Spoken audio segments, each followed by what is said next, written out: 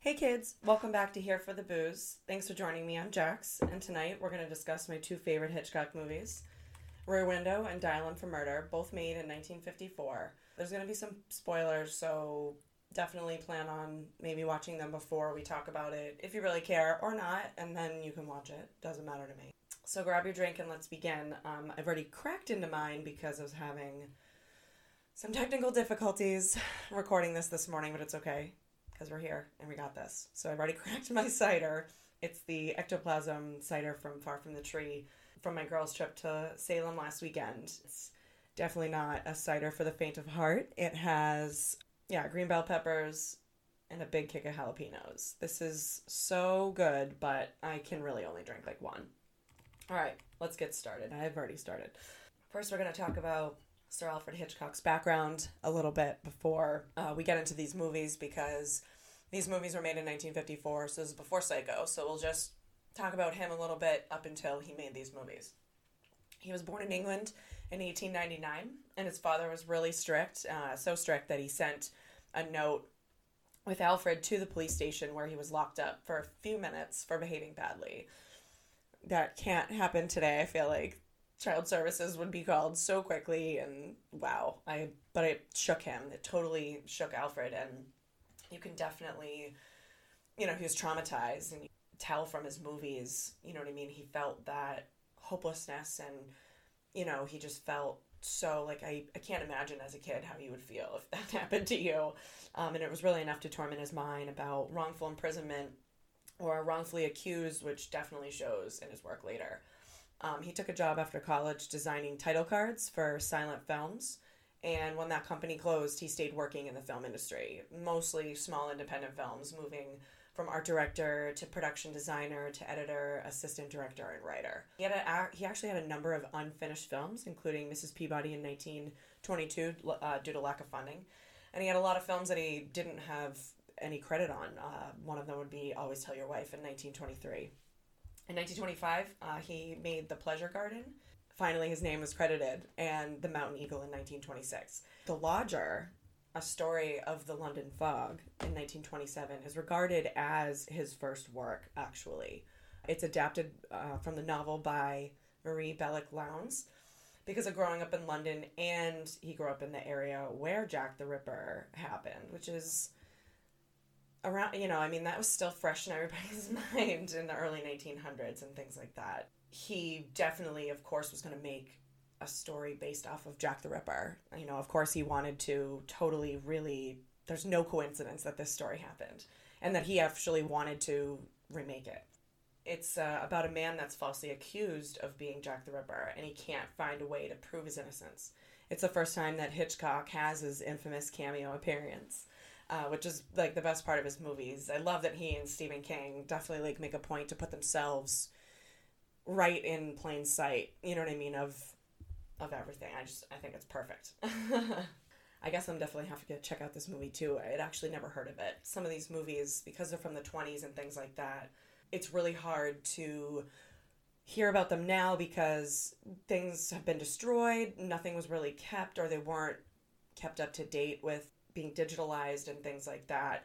And companies changed names before 1950 so many times. So many little companies became absorbed by other companies and things like that, and movies get lost in the shuffle. How many movies do you remember as a kid that are never on TV? You know what I mean? Like Sidekicks with Jonathan Brandis and Chuck Norris. Like, why isn't that on TV? So good. Back to Alfred Hitchcock, but he made more silent films, and his first speaking film was Blackmail in 1929. It was the first British film with synchronized sound, and it's crazy that was innovative for that time. Meanwhile, we have like CGI up the wazoo and for effects and very little physical special effects anymore. Hitchcock's first international release was The Man Who Knew Too Much in 1934. He establishes himself as the master of sinister with this film. I saw this movie a wicked long time ago, like definitely in my early 20s, maybe even a teenager. I believe it's on HBO Max, TCM, if you have that. But he draws the audience in with the plot of these normal people thrown into this macabre idea of killing someone in power. Their daughter is kidnapped to ensure that they go through with the evil plan, but do they? We're not talking about that movie. Other movies that he made after that were Sabotage in 1936, The Lady Vanishes in 1938, and then we get to his Hollywood years. In 1940, he made Rebecca. I saw this a long time ago, and I believe they're remaking it. I just remember it was a really good mystery, and I'm not seeing it for a reason, more recently, because I'm excited for the remake to see what that's going to be like too.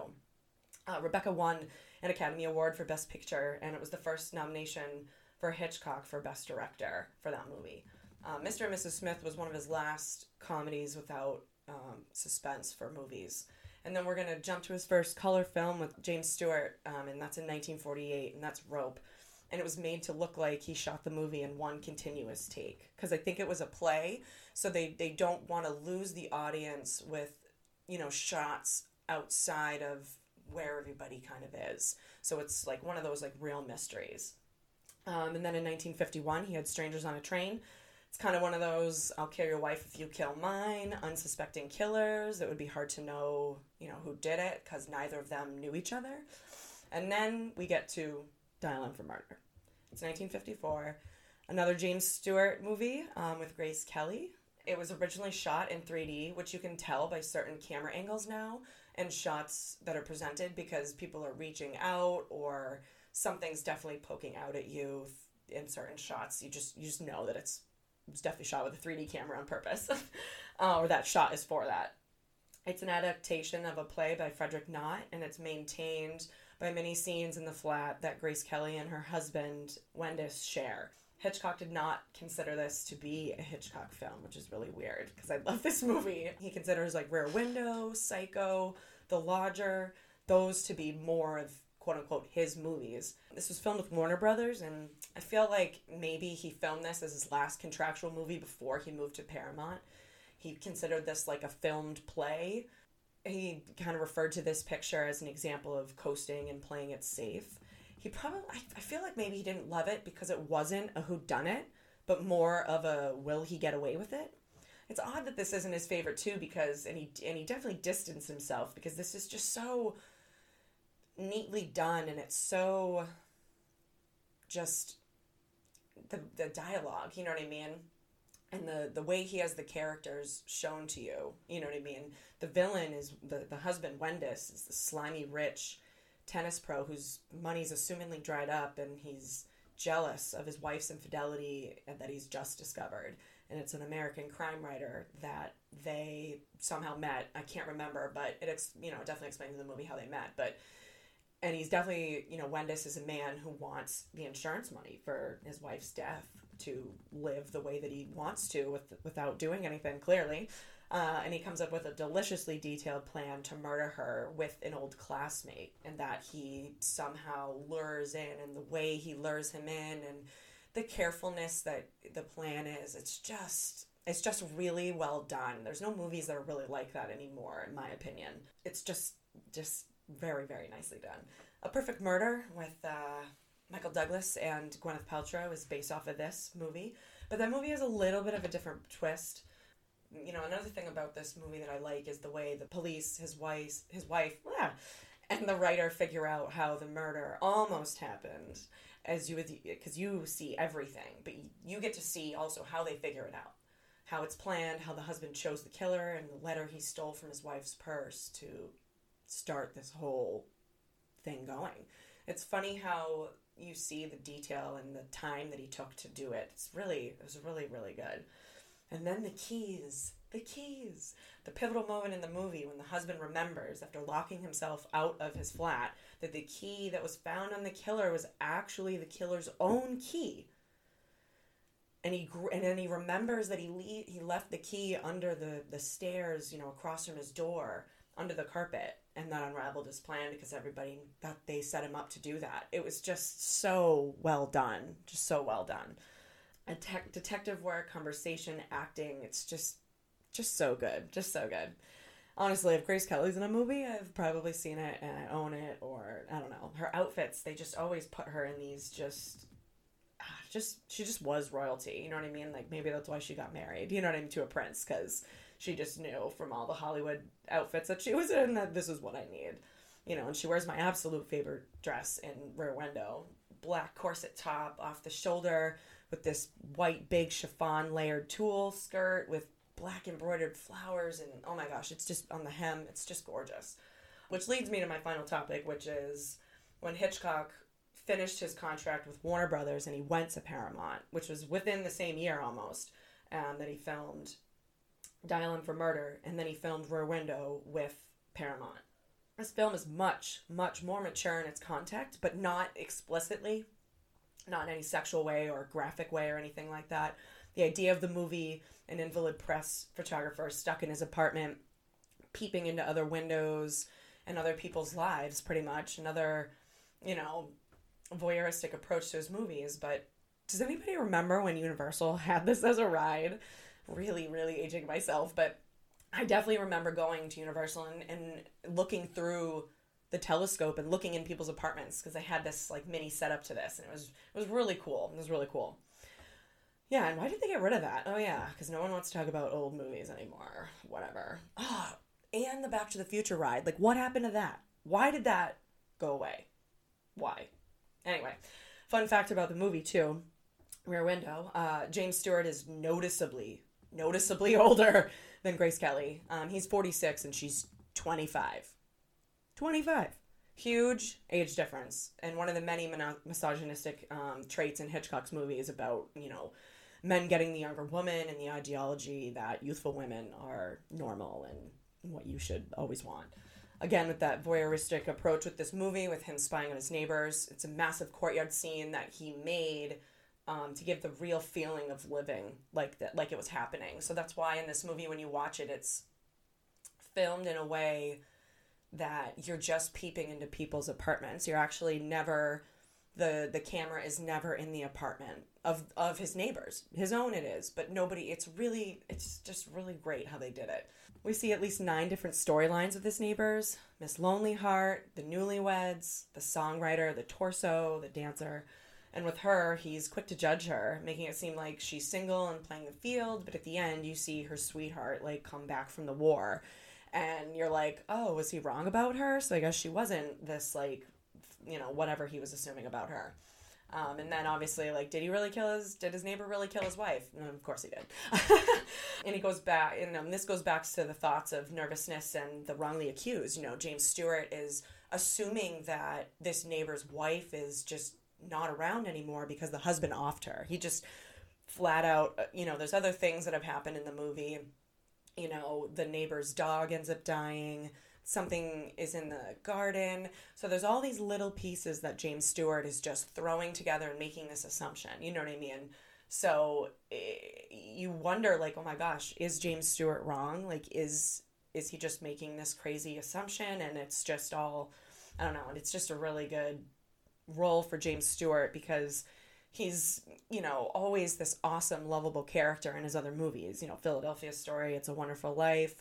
Whereas right now, you kind of don't like him because you see him interact with his girlfriend Lisa, Grace Kelly, and he seems disinterested in her, this gorgeous, young woman that he's just kind of staring out the window to and he's obsessed with, but he's not wanting her to be close, and he keeps her at arm's length and only truly desiring what he can see behind the lens and not what's in front of him. So there's these subtle things in the background of the movie that you're getting this uneasy feeling, you know what I mean? Because you're like, well, what's going on with him and Lisa, and why, is he so concerned with his neighbors, you know what I mean? But it's, he's not working too, so I feel like he's bored. The movie, Jeffries, Stewart's character, puts Grace Kelly's pampered character in harm's way, along with his nurse, and creates this other story of character development for Grace Kelly, from this fashion model designer to semi, vigilante outdoors type. She kind of gets to, a point where she realizes that she does want to be with him and wants to sacrifice maybe what she likes. And just like Tarantino, the dialogue is just as important to this film, between them.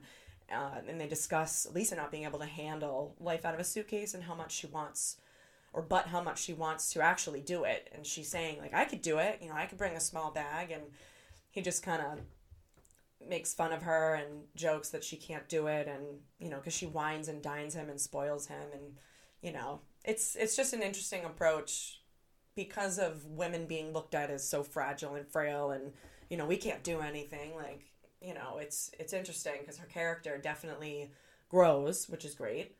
And he's just stubborn in this movie. And like I said, going back to the other type of character that he plays in this, that's not nice and really great and super friendly. He's kind of a little standoffish, and you don't love him.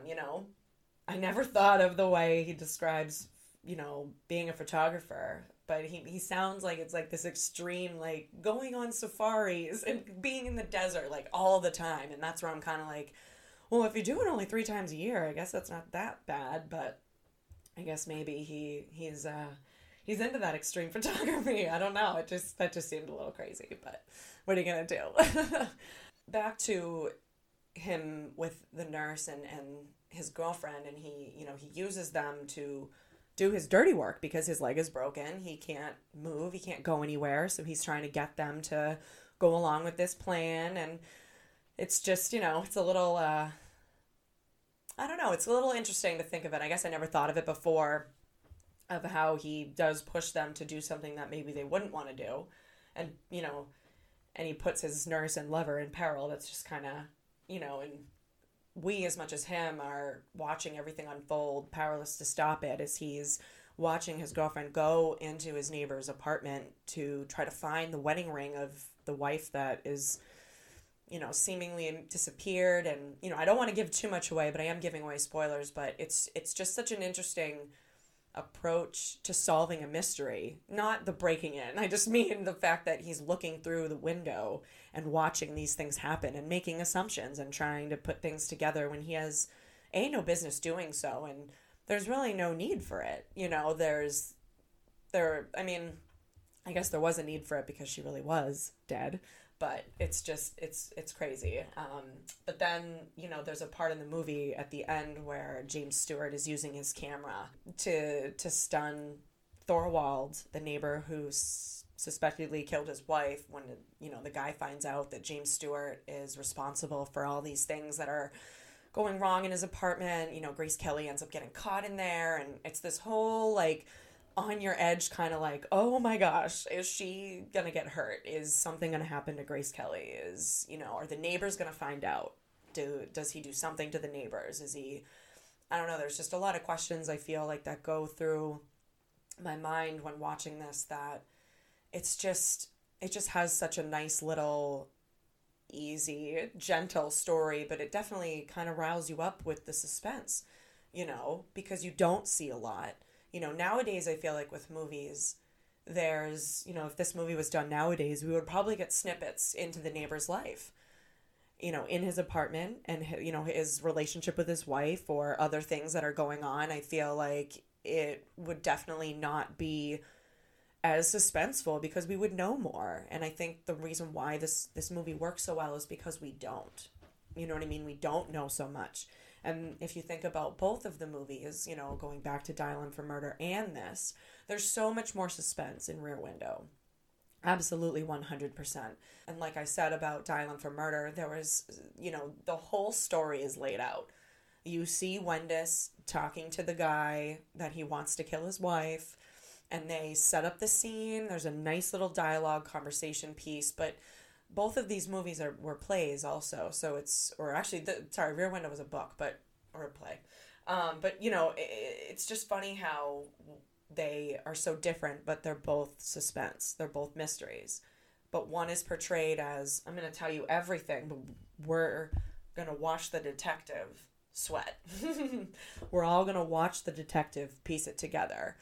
And the crime writer and the wife, but mostly the detective because he's the one that's trying to figure it out. But the wife gets wrongly accused of, I didn't even go through the whole scenario of Dial M for Murder, but it doesn't even end up happening that she gets murdered. The plan goes awry, and she ends up killing the guy that tries to kill her. So then she gets, accused of murder and all this stuff because he was a burglar, quote unquote. But then there's clues that were, messed up and moved by the husband because he was trying to make it seem like it was an intruder and not somebody that he had given a key to the place. And the way he had set up everything was just really good. And if I didn't explain that earlier, I apologize. I don't want to give too many spoilers, but I guess that was the main plot in the movie was she didn't end up dying and she killed the guy that came to kill her. So that was Dial M for Murder. But in Rear Window, we don't know if the wife of the neighbor was killed because from the looks of, what we can see, she is just laying in bed all day. I don't know if she's sick or I don't know, but it seems they have a tense relationship. I don't know. You can tell because you can't hear too much, but you can see like body language of the two of them while James Stewart is watching them in Rear Window. And it's definitely a better view into how to figure things out and the things that happen that you don't know how they started or why. And it can be dangerous to put things together that aren't true. You know what I mean? And that's what's hard about life sometimes is that you want to assume like, oh my God, something bad happened. But, and like I said, back to Hitchcock being wrongly accused, and that's always a sense of mainstay in his movies and things like that. And James Stewart is thinking this, and Lisa and his nurse are like, oh my gosh, you're crazy. Who and why would you accuse this man? That's, you're bored, clearly. So it's a really good, easy movie, I feel like. You know what I mean? Especially if you're trying to get into, this is more of the suspense. These aren't really horror movies. I just wanted to talk more about Hitchcock on this episode and the reason why I like these. Because some people would rather watch these kinds of movies and say that they're horror, and that's totally fine. Because these are horrific events that take place in the movies. So, whether they're just more suspenseful rather than gory, there's nothing wrong with that. But yeah, I mean, these movies, unfortunately, are hard to watch on TV. They're rarely played on TV. So I would recommend trying to stream them, or I don't know. If you can't find them, definitely, message me on my Instagram and let me know, because I'll try to help you guys out if you're really interested in watching some of these older movies. But, I didn't even get back to Grace Kelly's character development that I want to talk about, but it's the end of the movie, the very, very end of the movie when, the neighbor gets arrested and James Stewart's character actually falls out the window and breaks his other leg. It was a great way to wrap it up with him in a double leg cast and Lisa I think he's sleeping in the wheelchair with 2 leg casts, and Lisa is in a muted, more comfortable outfit, reading about the outdoors. And then as you go over and she sees James Stewart sleeping, she peeks over and then she takes out a copy of Bazaar. So I just thought that was kind of cute to be well, I can be outdoorsy, but I'm also very fashionable. And then it's a super old copy of Bazaar. So it's really cool to kind of see that too. But I really, really hope that you guys check these out. If you've never seen them and you listen to this first, I hope I didn't give away too much. And if I did, I definitely still think you should watch it. And if you have seen them and it's just been a while, definitely go try to watch them. It's worth it, I swear. I hope that everybody has a great rest of their day. And I really, really, really appreciate everybody tuning in. I really do. This podcast is, like I said before, to get people into horror. So if there are movies that you've been curious about, that you've never seen, that you want me to talk about or give you some tips, or I'm definitely going to be releasing my watch list of movies that I've watched so far. Today is the 10th, so there's actually quite a few movies on there. So I'll probably drop that today, and we'll see when this episode comes out, actually. I really do appreciate all of you, and I hope that everybody's having a great October so far, and tell me what you guys are watching, and let me know what you want to hear, and I'll be recording my next episode probably very soon. And I just want to leave you with this quote from Hitchcock. I am a typed director. If I made Cinderella, the audience would immediately be looking for a body in the coach. Good night, kids.